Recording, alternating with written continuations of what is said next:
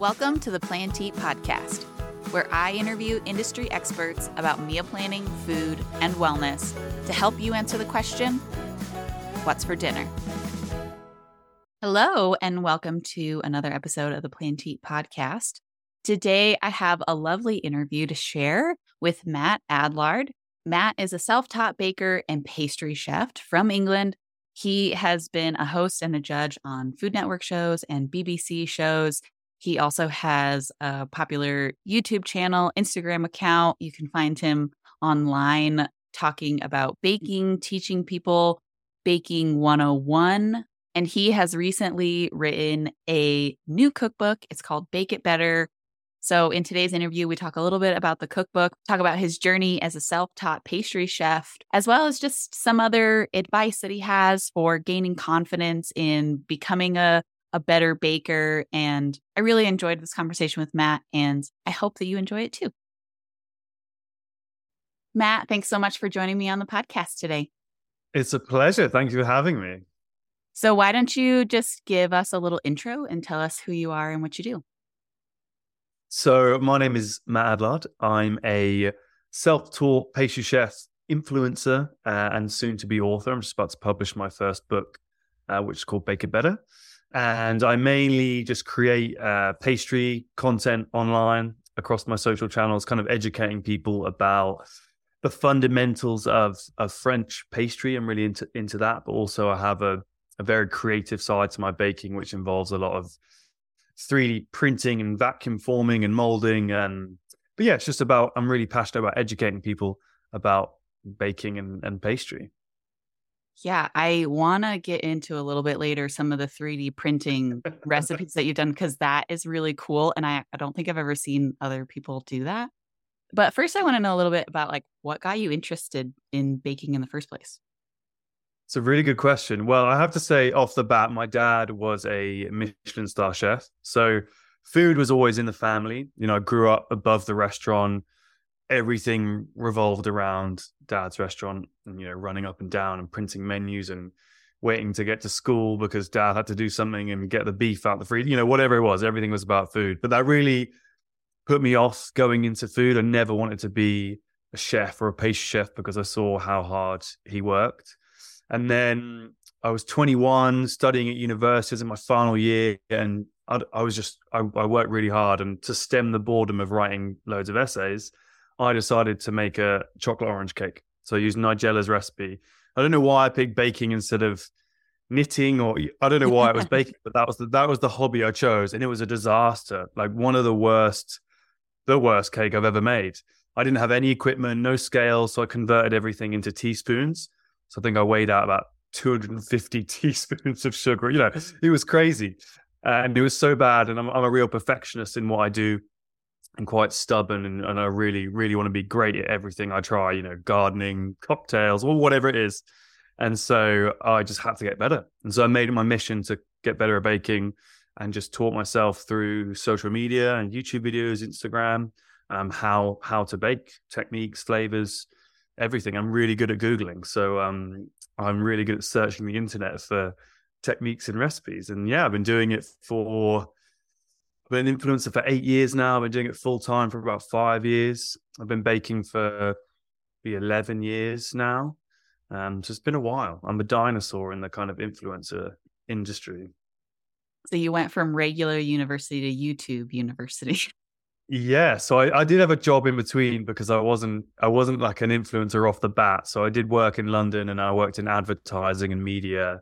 But I was making no money and working horrendously long hours. Then I kind of started this blog as a bit of fun, and I would go to London. I'd trek across London every weekend with like my KitchenAid and my pans and my spatulas, and I'd go film YouTube videos. I just remember thinking, this is crazy. I'm traveling an hour across London every weekend just to film these videos. I really hope this pays off one day. And it did. It did. It took a while. It took a lot of dedication, but I kind of had that overnight success. In 24 hours, my channel blew up.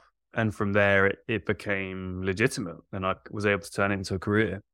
Wow, that's kind of crazy. You don't hear very many people who have like that as their story. Yeah, I think back in the day, having that kind of overnight explosion of success was rare. And nowadays, I think it's really feasible. If you look at TikToks and Reels, you can go from 0 to 1 million followers in 3 days on TikTok. It's not unheard of. But back in the day on YouTube and Instagram, to get 100,000 subscribers overnight or 100,000 followers, that was tough. And I did it. I had this one video that someone featured me in, and it went so viral on Facebook back when Facebook was like the platform. And I had 2,000 friend requests on Facebook. People were finding everything out about me. It was crazy. And that really boosted me to another level, because once you reach that number of followers, people expect you to be really good at what you're doing. And I still had no idea. I was only 3 years into baking, maybe. And bear in mind, I'm self-taught. So 3 years, that's not 3 years of pastry school. That's 3 years of failing. And so I wasn't really that good, but I had 200,000 followers. And so people expected me to be really good at what I was doing. And so I had to learn really quickly on the fly how to be a good pastry chef. Well, not only a pastry chef, but also how to create good YouTube videos and stuff, because that's a different skill completely. Yeah, I mean, I just got some new cameras today, and I'm unboxing them. I'm thinking, I have no idea. I don't know how to use these. Like, it's completely different to what I've used before. I need mics and diffuse. It's every day is learning. It's way more than just pastry. It's presenting. It's editing. It's negotiating. There is a huge world to this kind of influencer life that people don't necessarily see. And there's actually a lot of skills you learn that I never would have had. I can do 3D designs online. I can edit videos. I can present to people. There's just so many skills that come along with it that isn't just making a cake. Yeah. Are you a one-man show in that regard? Do you do all your videos and editing and stuff? Yeah. So my wife actually just started working with me this week. So she came on board because I have an online baking school called Bake It Better. And she kind of specializes in sort of customer management and websites and stuff. So she's taking that on board, which is amazing because it takes a huge load off of me. But yeah, I do everything. I film, I edit, I negotiate, I reply to emails. Everything is me. And, I've worked with different people over the years, but no one's as passionate as I am. No one works as hard as I do. So I just end up doing everything myself. But I'm hoping my wife will start, smashing out of the park, and she'll take some stuff off my load. That's like the downfall of being an entrepreneur, right? Is like nobody else is going to care as much as you care about your own business. Yeah, and especially in this industry, it's your success is all on you. When I wake up in the morning, no one's telling me to make a blueberry pie or an apple. No one's telling me what to do. You have to have the self-motivation and the ideas and the creativity to grow your brand. And I think it takes you so far, but eventually, if you want to take your career to the next level, you need connections. You need people who know the producers, the Netflixes, the literary agents. You need to reach into that world, because I think creating content you can be good at, but it will only take you so far. And it eventually gets to a point where your skills are kind of capped, and you need other people who can elevate you. Right. Yeah. So getting back to the baking a little bit, what is it about baking that you like kind of fell in love with? What's the thing that makes it so special to you? I really like the creativity of it. I like the precision and weighing ingredients and turning those into something show-stopping and spectacular that you look at and you say, wow, I cannot wait to eat that. That looks delicious. And so I love that element of precision, taste, texture, color. There's so many elements that go into pastry. It's not just throwing everything in a pan and seeing what happens. There's so many different stages where you can add your creativity. And that's what I really enjoy. And I like the journey of it, because it's not easy, because it's so precise. Things go wrong all the time, and they go wrong for me every single day. And I like the learning and the development that goes into it, because if you're great at making pizza, that doesn't necessarily mean you're good at making sourdough. You're great at making cakes, it doesn't necessarily mean you're good at making entremets. There's always something to learn. And I love that kind of exponential knowledge that there is to gain. Yeah, I think baking is really unique because it can be so creative, but it's also a science at the same time. Like regular, cooking dinner, there's always a way at the end to be like, oh, it needs more of this, or it needs, something else to like enhance the flavor. Whereas like baking, it's like when you get your final product, it's kind of what you got. And so if you didn't take the science into account in the beginning, you kind of end up with something that's not so great. But like you said, there's creativity along the way to be able to like tweak different flavors and stuff. Big time. I totally agree with that. Yeah. And I'm a terrible, well, not terrible cook, but it's not my forte. And I don't like the idea of kind of just being able to do a pinch and a splash and a teaspoon. That's not me. I want it weighed out, everything to be precise so that I can get it exactly the same every single time. Yeah. Well, what are some of your favorite flavors to bake with? You know what? I always say this. I'm such a basic baker. When I started baking, it was just being able to teach myself recipes I really enjoyed. So chocolate chip cookies or white bread. So still in my baking today, I make recipes with chocolate, lemon, hazelnut, caramel, really simple classic flavors. I'm not really one for miso or tahini, or that's not my bag. That's not really my expertise. And I just love classic flavors that you can elevate. So yeah, I'm a basic baker. Yeah. I've always been curious because I'm a big fan of the Great British Bake Off. And I've always wondered how bakers decide like what flavors go well together. How do you make that decision? Yes, that's a really good question. I guess it's trial and error. I did something the other day with lemon. It was like a lemon cremo, like a lemon cream, and then also used a hazelnut praline milk chocolate fouilletine. So you've got kind of salty, oily, caramelized nuts with milk chocolate, which is quite sweet, and then a very tart citrus, lemon cremo. And I thought this might be a bit odd, but actually the combination worked really well. And I'm sure there's stuff I combine that's really weird, but it is a trial and error. Sometimes having things in your fridge that you can just throw into a tart and see if it works. But yeah, it's experimenting with things that you think you're going to like. If you love yuzu and tahini, put yuzu and tahini together. I mean, why not? If you like it, who cares? Yeah, that's a good point. Yeah. That's my attitude. I'm like, well, I like it, so I don't care what anyone else thinks. You're right. Yeah. So in your process of learning how to become a better baker, what do you feel like are some of those like essential skills that you would recommend any new baker learn? I think the first thing I would say, not necessarily a skill, but is a piece of equipment, would be a digital scale. So like we've said, baking is all about precision. And if you start using cups and teaspoons, it's just inaccurate. People might disagree, but it is, because 1 cup of flour is, I've got about 5 different cup measures, and they all measure different amounts of flour. But if you want something to be really consistent every single time, you'll never see the best pastry chefs in the world using cups. So get yourself a digital scale. It will be super accurate. And then a skill, this again sounds silly, but really read the recipe through, because I'll start at the top of the recipe, just keep going down, and it's like, oh, now chill it for half an hour, or you should have let it rest for 45 minutes, or I should have turned to my oven. And I haven't really prepped myself very well. So if you read the recipe, you kind of know what the next step is, and then you feel confident going through it. And then be ready to fail. In baking, a really good skill is taking on a failure, kind of absorbing that knowledge and turning it into a positive and saying, okay, I chopped the chocolate too fine, and that's why it melted so much. Actually, next time I'm going to leave it nice and chunky. I really like the flavor and the texture, but dang, I wish I'd changed the texture of that chocolate. And so that's how I learned, was just failing, taking on that kind of negative aspect of baking and then turning it into a positive by thinking, oh, well, next time when I remake that, this is what I'm going to do. You almost get scarred, to be honest. You get scarred from the failures, and you're like, oh, what an error. I'm so annoyed at myself. I'm never going to do that again.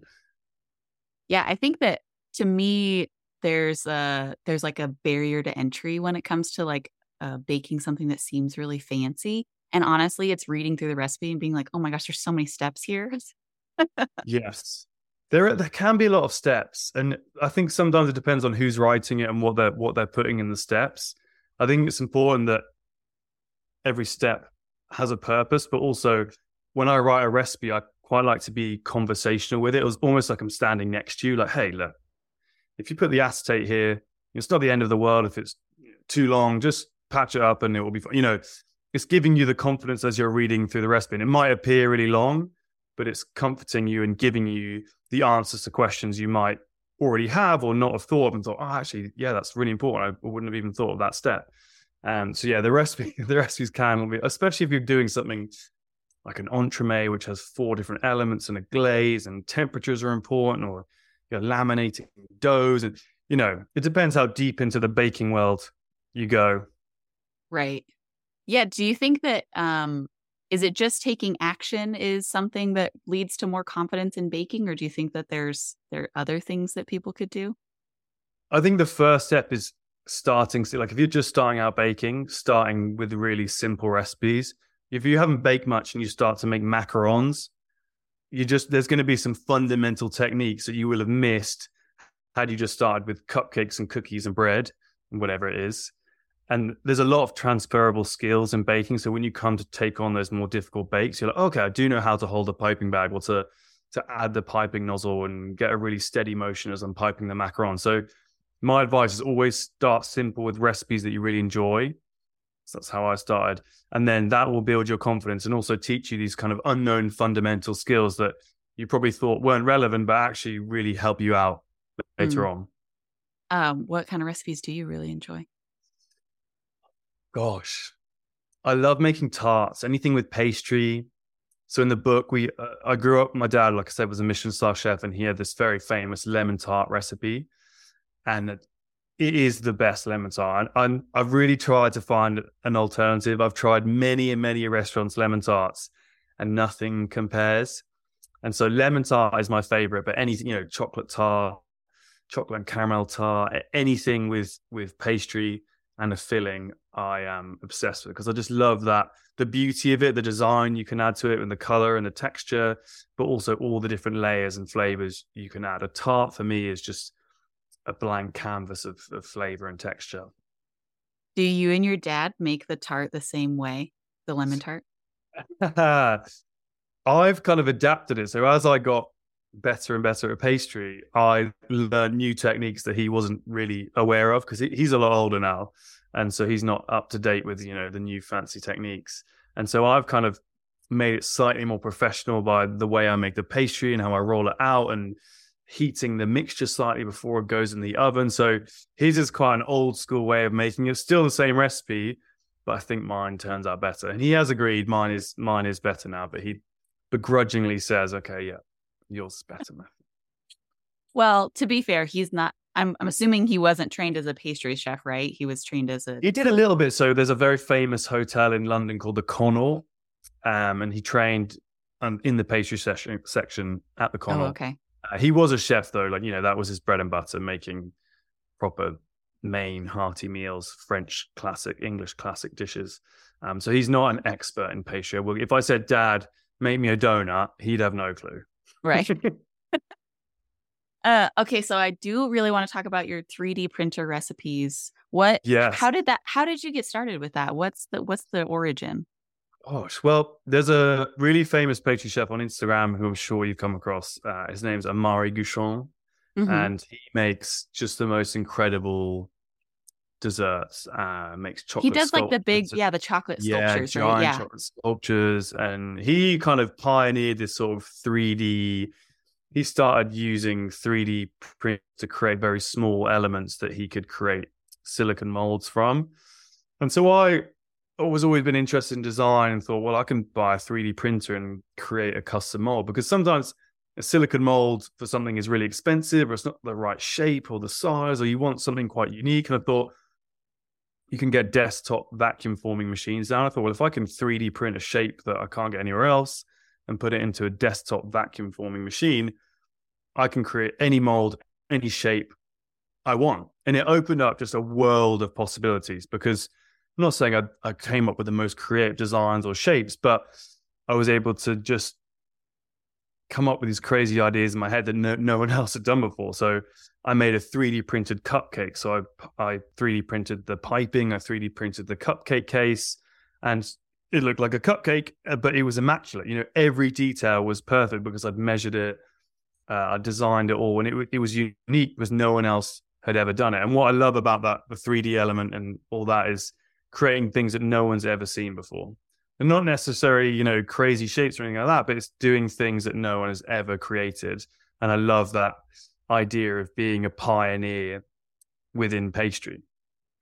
Right. Well, I think I saw on your Instagram feed that you had this. I don't remember what the cake itself was, but you had like a white cake and it had like different colored geometric shapes on top. Yes.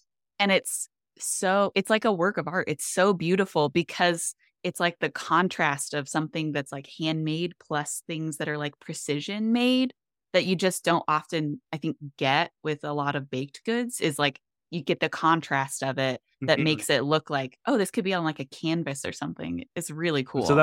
that was a really cool one because I found an artist on Instagram who made so he'd use like square white canvases, and then he'd make paper shapes similar to the kind of triangles, and he'd arrange them in these crazy patterns. I thought I can turn that into a dessert. So I tagged him in the post, but I loved the vision and the color he used of, again, like you said, this juxtaposition of a very blank white canvas and then these bright pops of color from the triangles arranged in these unique formations. I was like, I'm going to do that.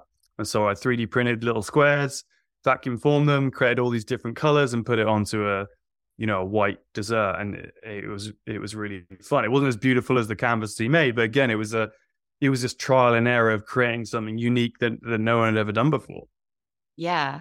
I think that this 3D printer idea to me feels like it goes along with your personality because you seem to really like the precision aspect of things Big and the time. perfectionist aspects of it. Big time. I don't know when it really became my thing, but I just love precision. I don't like failing at anything. Like I said earlier, if I'm gardening or making a cocktail or whatever it is, I want to be the best. And I know I'm not necessarily going to be the best, but I'm going to aim for that and fall somewhere just slightly short of it. And so adding that precision element, and I love the aspect of doing something, saying I've done something no one's done before. I love, it's like arrogance, it's your ego. But I was like, yeah, I was the first person to ever do that. So I did a dessert the other day, which was using the Threads logo. So Threads is obviously really popular now. And so I 3D printed an app shape and I 3D printed the Threads logo. And I kind of sprayed this dessert to make it look like the Threads app icon. Like no one had done that before. It was simple, but it was fun and creative and creates conversation. I just love being able to say, hey, I was the first person that made that. That's really cool. I'm imagining your kitchen right now being like half standard baking items that people would totally expect to see. And then like half of it is like weird gadgets and like almost like you have like a tech side of your kitchen. I'm literally looking up from my computer. I've got 2 3D printers. I've got a cutting machine, 4 cameras, 3D printed molds. Like all above me is my tech, and then I go into the kitchen. It's like KitchenAids and bowls and spatulas. So yeah, got two sides to the house: the tech and the kitchen. That's so fun. So I know that previously, I don't think that you're doing any right now, but you've been like a TV show host and like a judge on different baking shows. How did that come about? Was that just because your YouTube channel got so popular and people invited you to do that? Or did you like seek out being on TV as well? Yeah, that's a really good question. So I didn't mention this earlier, but I started my career as a guy called Topless Baker. So essentially, I cooked with an apron on. This is why I went so viral. I cooked with an apron on, but without a shirt on. So I was quite muscly at the time. I was quite young, and I went really viral for that and got a lot of media attention. And so a guy from Food Network messaged me and said, "Hey, I'm a producer at Food Network. Would love to bring you out to the States for kind of an audition." So I'm 24, I think, at this point. I'm in America. I get picked up in a blacked out BMW. I'm thinking like, this is it. I'm the next Jamie Oliver. I'm going to be so famous at the end of this. There's water in the car. He's got a suit on. Anyways, I did this audition and then nothing came of it. Nothing. They never said, oh, we're going to give you a show. We want you to be on this. And it wasn't until probably 3 years later, I'd been in touch with this guy and he emailed me and said, hey, look, do you want to come be a judge on the show? And I didn't have to audition, nothing like that. He literally just sent me an email out of the blue. And I'll never forget that day because for me, it was just really the pinnacle of my career and how much I'd worked to get to that point. And that was my dream to be on Food Network. And so I remember getting that email and just screaming and just thinking, this is it. This is it. And yeah, I got an email and flew out to America and kind of one show led to another. And then kind of once COVID hit, they kind of stopped bringing me out because obviously we couldn't travel. And so I started doing more TV here in the UK. But yeah, honestly, it was just an email from an audition that I'd done years and years and years before. That feels like it would be such an honor to be like you're since you're a self-taught baker, like there's an aspect of that that's like, wow, like you were the one who did this for yourself. Like it Yeah, wasn't like, oh, I went through years of culinary training. And so like, of course, like I deserve to be in this spot. Like there's something that's so special about being a self-taught baker and then being asked like to judge other people's bakes. That's so yeah. cool. But what's hard about that as well is, I'm self-taught, so I'm kind of pigeonholed in what I want to learn. So cookies, bread, sourdough, whatever it is. And I go on these shows and, American baking is quite different to European baking. So the first one I did was a cookie challenge show, like sugar cookies.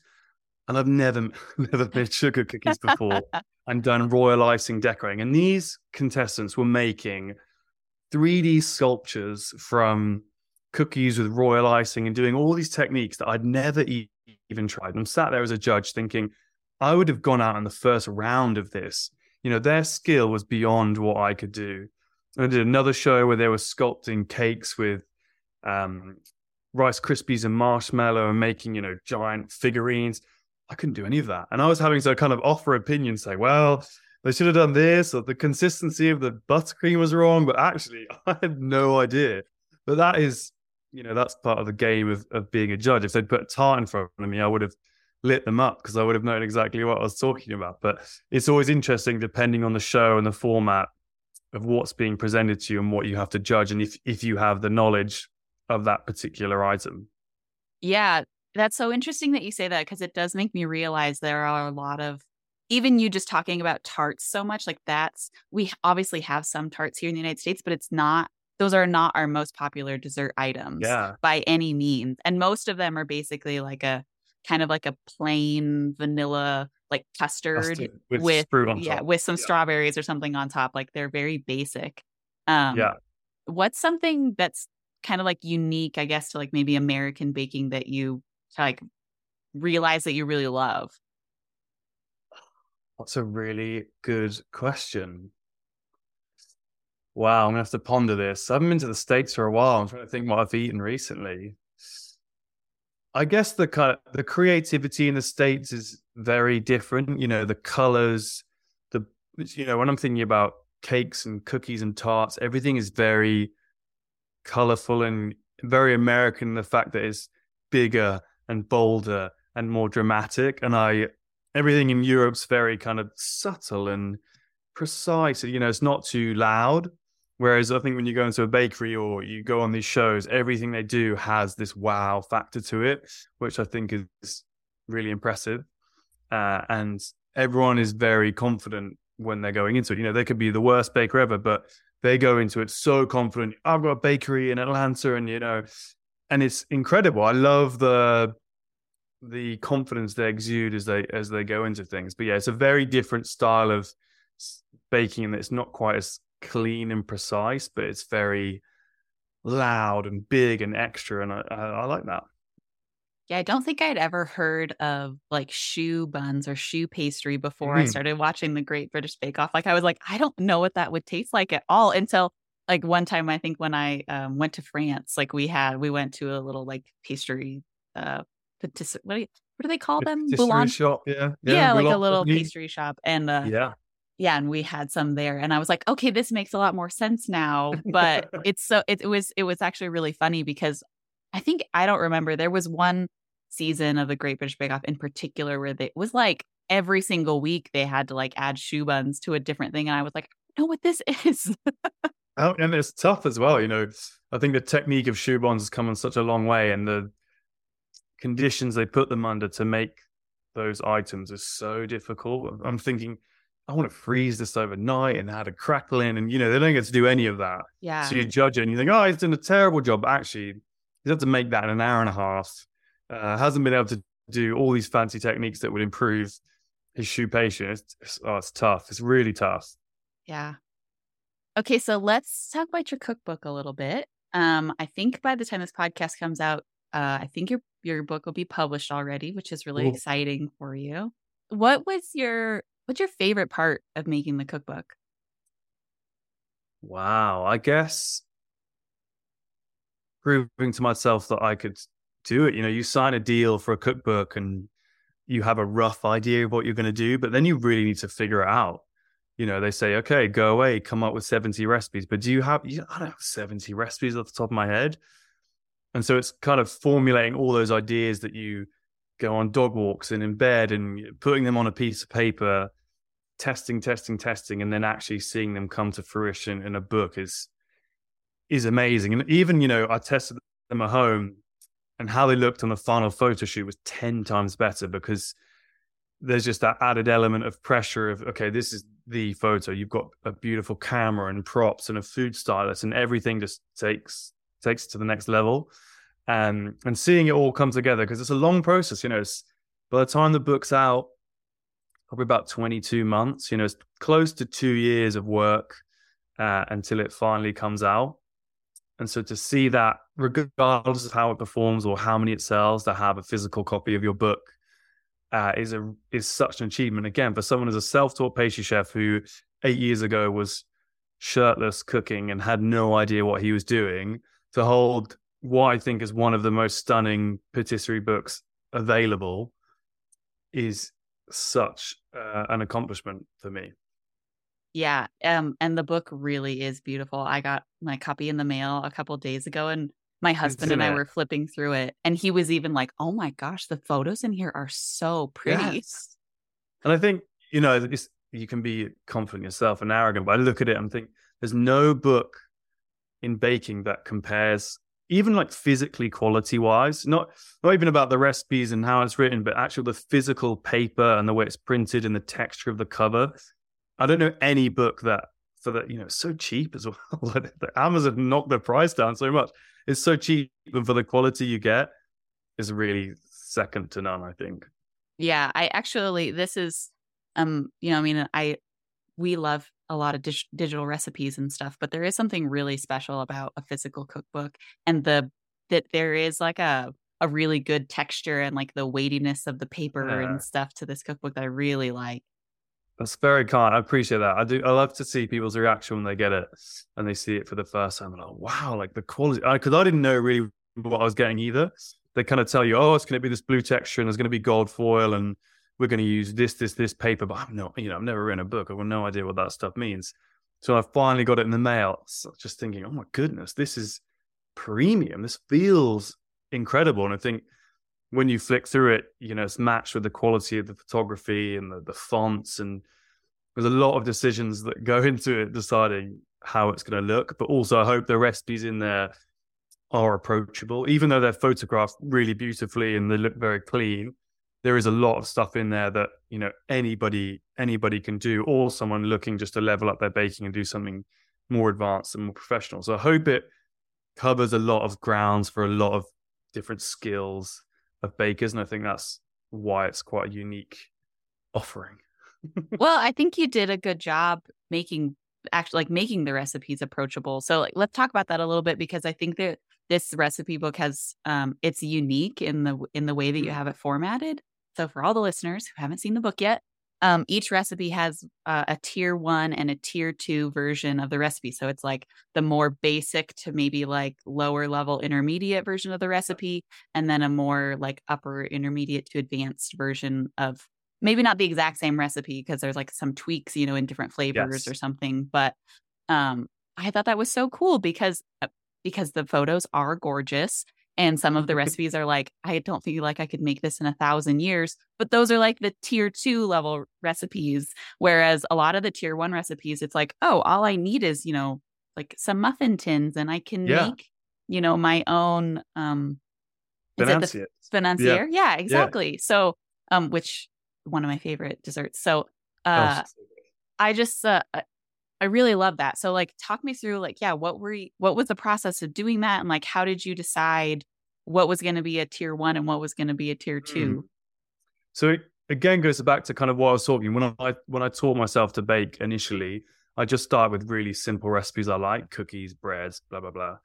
And then as I followed a lot of people on social media, I saw these techniques and flavors and textures they were adding. And I thought, how do I take those simple recipes that I'm now good at making, cookies and breads, and elevate them into something more professional? And so that was how I got better. It was taking simple recipes and elevating them with a new flavor or a new design or a color or a mold. And so that's what I wanted to put through the book, because I think it's a fantastic way of learning and getting better at baking. And so that tiered approach was my pitch. For years I've had this idea, and it was just finding the right publisher who would kind of run with it and really do it justice. And so picking the recipes, it is like, 70 recipes, more than 70 recipes is a lot. It really is a lot. And also having to ensure that it has that fundamental connection of tier 1 to tier 2. There were definitely some nights where I was thinking, how am I going to connect this? How am I going to take this tier 1 cake and level it up? Like I was changing designs at the last minute, changing piping nozzles or molds. It was honestly really difficult, but it was just about putting my favorite recipes in a book. So again, I didn't want anything that was trendy or anything I didn't really like to eat. It was all just recipes that I loved to eat and enjoy and would bake for myself, and taking you through that progression of tier 1 to tier 2. Right. Yeah. When I was my first look through of the book, actually, I think it's the very first cake recipe in the book is this beautiful chocolate cake recipe. Yeah. And the tier 1 recipe is just the cake in a loaf pan. And I flipped over to the tier 2 recipe and I was like, wait, this is like the same cake recipe? Because the second recipe is like this beautiful, you could make it like a 2-tier cake kind of a thing. I was like, oh my gosh, to me, it makes the second tier feel much more approachable to be like, oh, well, if I could make the one in the loaf pan, it's literally just like putting it in a different style of a pan and making a little ganache. Exactly. So that was really cool. Just that instant realization of oh, these two are related. If I could do this one, which does seem so simple, then probably I could try this second version. Exactly. I mean, even I was getting help, styling that second cake. There's challenging elements to it, but it is that idea of, it's just the same recipe. We're just reformatting it in a different shape and adding one extra skill level, which is making a ganache. And actually, what really makes that cake stunning is using a scalloped cake scraper. So you could just create straight sides and pour a drip on it, but this scallop cake scraper, I think, is a very kind of American grocery store, supermarket feel, which I love, and is really nostalgic for me, having gone to America growing up. And so I love that kind of scalloped shop bought effect to the cake. But again, it's just the simple fact of using that scraper instead of a flat edge scraper, and it takes it to another level and makes it look like something you buy from a bakery. Mm-hmm. It really does.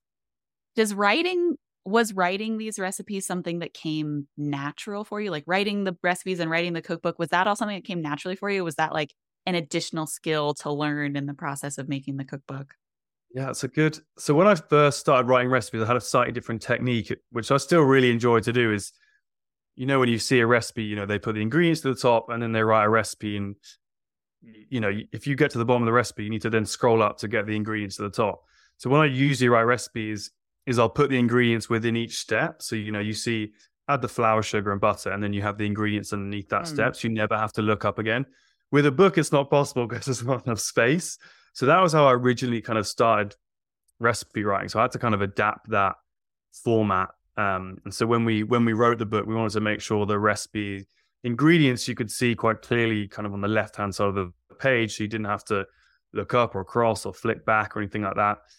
But I guess there's an editor who edits the way things are written. So, you'll send a recipe that you think makes complete sense and is perfect, and then your editor will have a really specific format of the way the publisher wants something to sound, or, they use, let's say the publisher only uses sea salt flakes. In all their books, it always says sea salt flakes. So you need to, adapt the way you're writing. But you learn kind of as you're going, as you submit your first 10 or 20 recipes, you see all the red marks across the paper, and then you kind of slowly adapt. And once you get to the end, you're kind of well versed in writing recipes. But it was cutting out a lot of fluff. I like to, like I said, be very conversational. So it was cutting out wasted words that weren't an efficient use of paper and ink.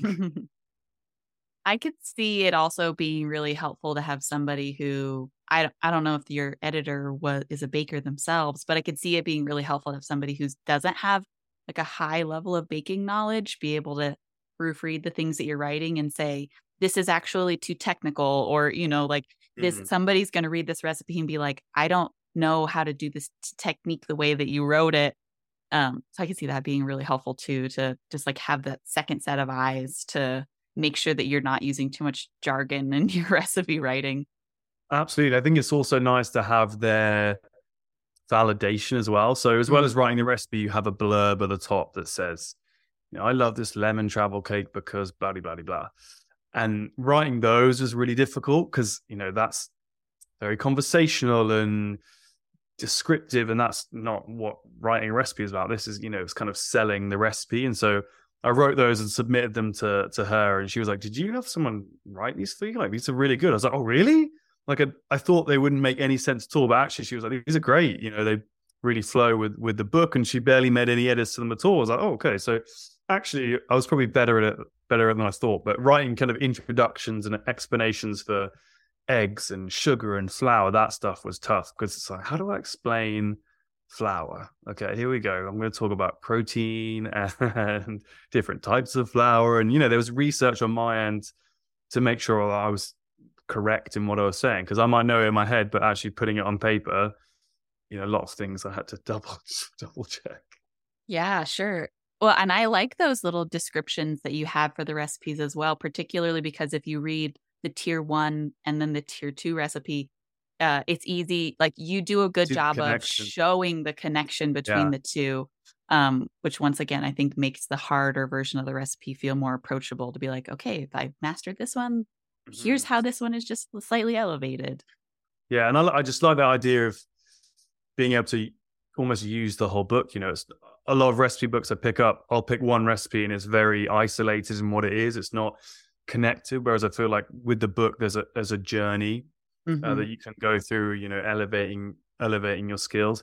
Whether someone bakes the whole book, I don't know, but hopefully there's someone that picks up the book and maybe they just focus on 4 or 6 or 8 recipes and they start in the tier 1 and they elevate through to tier 2 and they see that learning the purpose of the book really comes true for them, and that would be really special for me for Hmm. sure. Are there any particular recipes that you want to like highlight or talk about that you just Wow. really loved? I've already talked about the lemon tart, so I won't mention that again, but definitely try the lemon tart.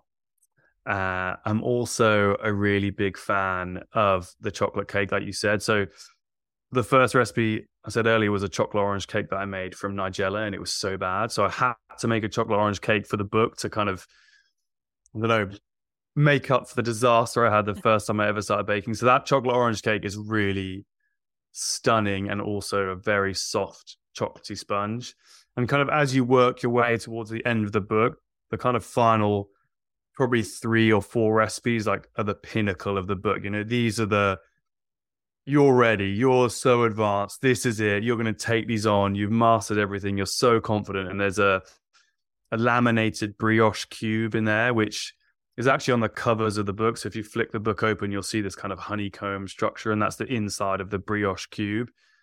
And it's a really challenging recipe, like I will not lie, but it is stunning because it's like a croissant but baked in a perfect cube mold.